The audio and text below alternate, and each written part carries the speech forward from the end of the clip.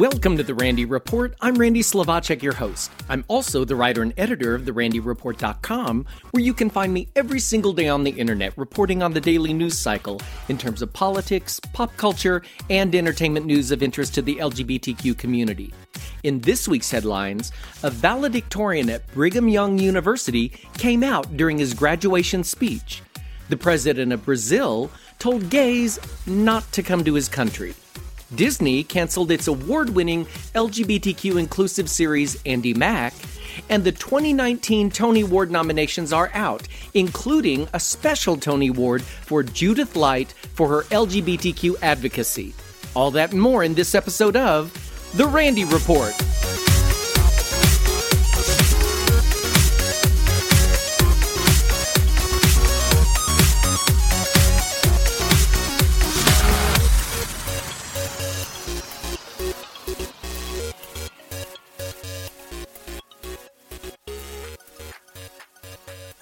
Earlier this week, I reported on some shady shenanigans by Republican operatives who attempted to smear Democratic presidential contender Mayor Pete Buttigieg by alleging false accusations of sexual assault. The allegations were made in the name of Hunter Kelly, a Michigan college student, a Republican, and a Trump supporter, but more details have come into light about the right-wing trolls who actually plotted the scheme. Hunter Kelly tells the Daily Beast that he'd been communicating with known hoaxer Jacob Wohl for several weeks. But last week, Wohl invited Kelly to the home of Jack Burkman in Baltimore to discuss gathering dirt on Mayor Pete as part of a task force set up by the Trump administration, they told him. Wohl and partner Jack Burkman apparently paid for Kelly's airline ticket to Baltimore and picked him up shortly after midnight. According to a statement posted on his Facebook, Kelly says the two revealed a draft of an article that was to be posted on Medium, accusing Buttigieg of sexually assaulting Kelly. Kelly says he wasn't feeling comfortable about the idea, but Wohl told him to sleep on it, as they'd been talking until 4 a.m. When Kelly woke the next morning, Wohl allegedly informed the Michigan college student that the article had already been posted in Kelly's name. Burkman apparently told Kelly that he was a star and people were eating him up. After a lunch of Subway sandwiches specifically, Kelly writes that he was feeling regretful about the lie, but was told that the article already posted, so turning back on what had been published would look bad. Because lying always looks bad. Kelly asserts that Burkman promised to buy him, quote, any house I wanted to stay involved with the scam. It was during those discussions that Kelly says he was pressured into signing a script about the fake sexual assault, which they decided they would say took place in February at the, quote, fancy Mayflower Hotel in Washington, D.C. Kelly's statement goes on to say he spent the next hours dodging, quote, hate mail and reporters left and right while getting dozens of texts from friends and family asking why the media was contacting them. He eventually escaped, his word, from Burkman's home by faking a nap and calling his family to come pick him up. When he was informed that his family had arrived, Kelly says he rushed downstairs and left, saying he couldn't take part in the scheme because, quote, that is not the type of person I am. Kelly adds that Wohl posted more fake tweets on a new Twitter account Wohl and Burkman had created, where Kelly appeared distraught. Now, this isn't Burkman and Wohl's first trip to the fake scandal rodeo, folks. Last year, the duo were accused of planning a busted scheme where they tried to pay a woman large sums of money to falsely accuse special counsel Robert Mueller of sexually harassing her in the 1970s, in an effort to discredit Mueller. That little escapade didn't go any better than this. Additionally, the Daily Beast reports a second man has come forward saying Burkman and Wohl approached him about a similar scheme. He says he not only met with the two, but recorded the conversation. The Daily Beast confirms they've heard the recording. Kelly says he traveled to meet with the conservative provocateurs with the intention of, quote, seeing what legitimate dirt we could get on Buttigieg. In his statement, he says he was never in Washington, D.C. in February, never met Buttigieg, and never been a victim of sexual assault. He adds at the end of his statement, Jack Berkman may have promised me a lavish lifestyle, but at a price that would cost me the two most important things to me, honesty and integrity. Had I gone forward with this despicable scheme they concocted, I would have lost both of those things and became another one of their useless pawns. Kelly also calls Woolman and Berkman, quote, the real danger to our country. In response, Berkman alleges it was Kelly who reached out to him to meet. Berkman posted a copy of the signed script along with a photo of Kelly holding his ID with the caption 1. Very first thing Hunter Kelly did is sign a statement attesting to his accusation. 2. He was in full control of all public disclosures, even taking a selfie with his ID to confirm his identity to Medium. Berkman also tweeted referencing Kelly as his former client, who was, quote, pressured out of telling his truth.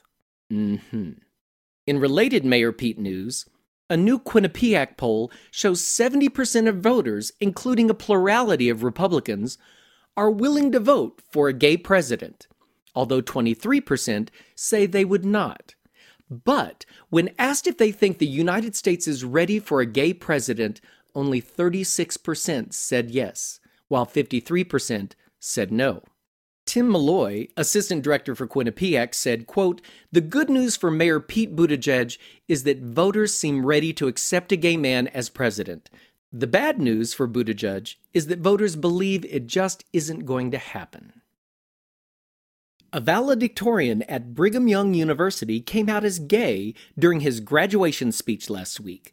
Matt Easton, a political science whiz, slam poet, practicing Mormon, and in the words of his faculty advisor, quote, a gem of a human being, addressed a packed assembly hall saying, I stand before my family, friends, and graduating class today to say that I am proud to be a gay son of God. I am not broken. I am loved and important in the plan of our great Creator.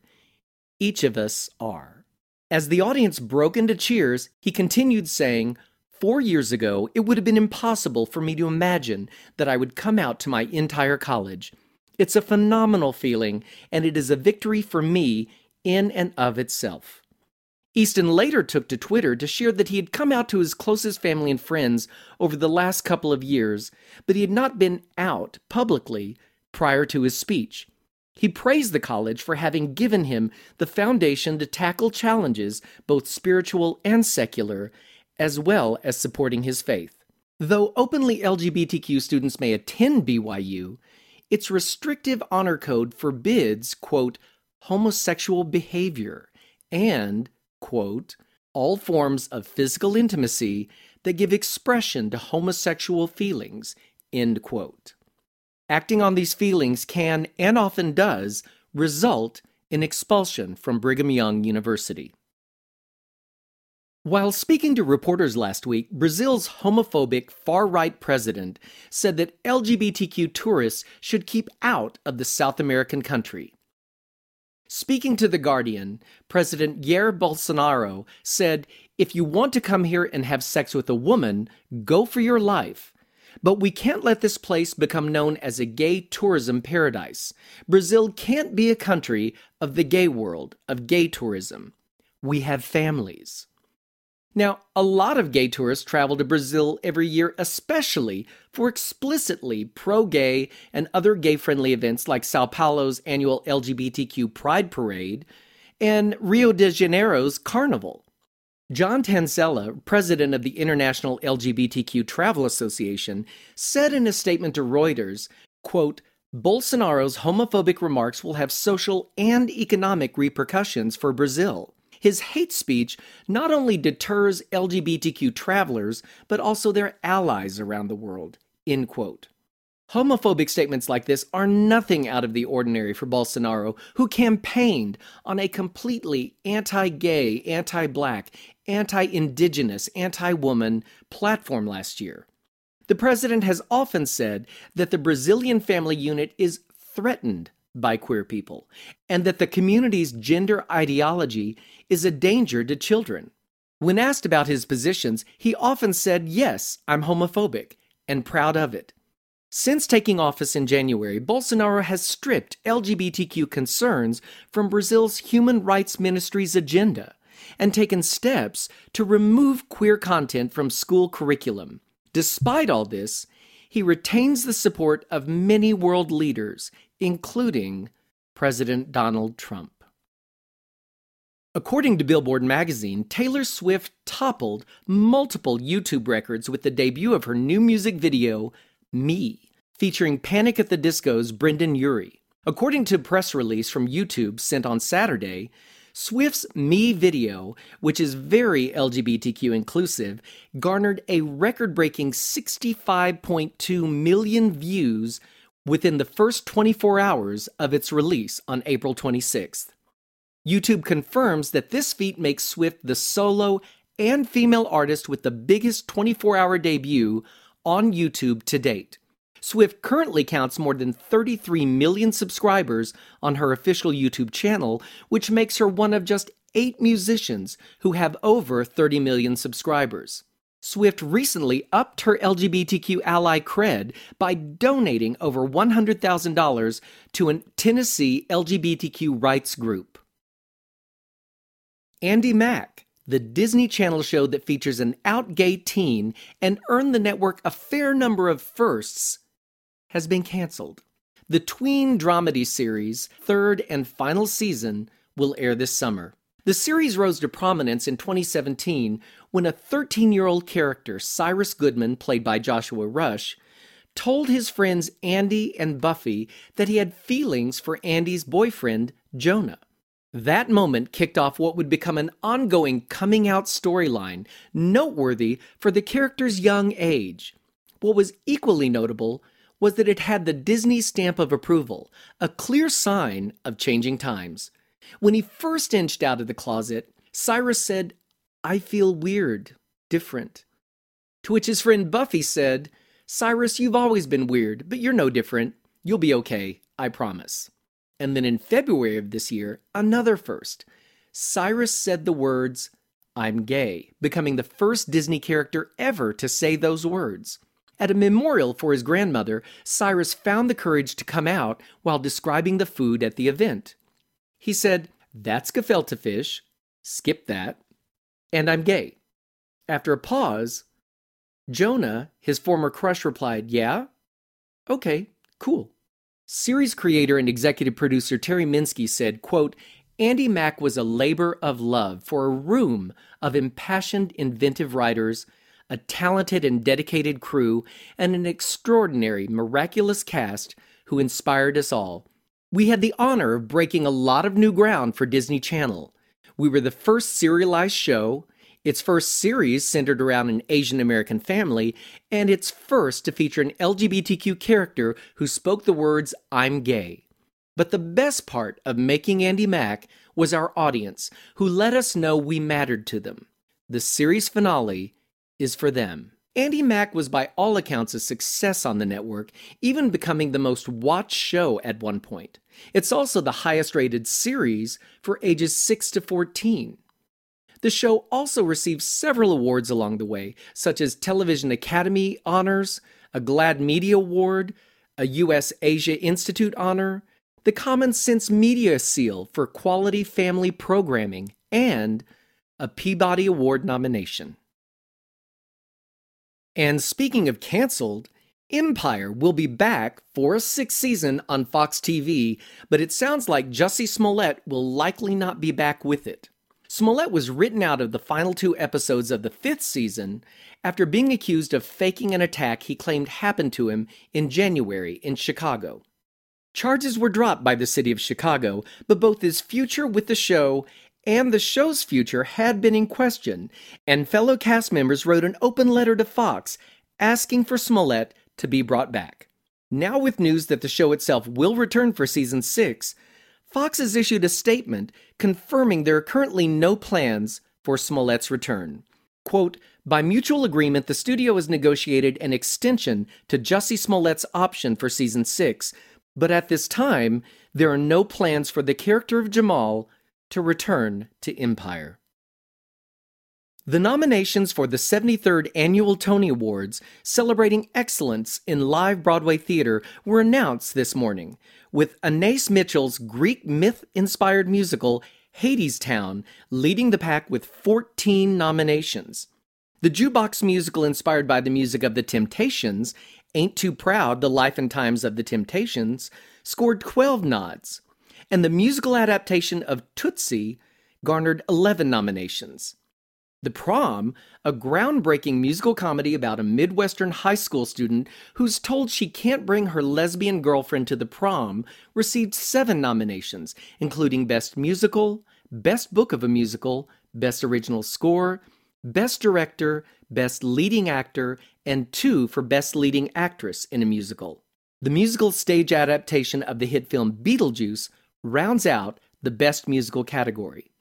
The Cher Show, which chronicles the life and music of the one and only Cher, was shut out of the Best Musical category, but did receive 3 nominations, including Best Leading Actress in a Musical, Best Costumes in a Musical, and Best Lighting Design for a Musical.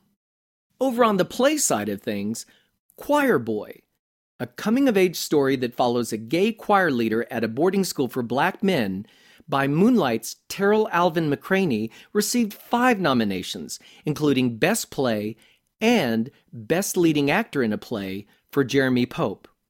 Also nominated for Best Play are The Ferryman, Gary, a sequel to Titus Andronicus, Ink, and What the Constitution Means to Me. 2 acclaimed LGBTQ-themed productions, The Boys in the Band and Torch Song, were nominated for Best Revival of a Play. Even though Boys had an all-star cast, only Robin DeJesus scored a nomination for his performance. Additionally, Judith Light will be honored with the Isabel Stevenson Award, which is given to, quote, an individual from the theater community who has made a substantial contribution of volunteer time and effort on behalf of one or more humanitarian, social service, or charitable organizations, regardless of whether such organizations relate to the theater. Already a 2-time Tony Award winner for Other Desert Cities and The Assembled Parties, Light will receive the honorary award for her decades of work on behalf of the LGBTQ community and HIV/AIDS advocacy.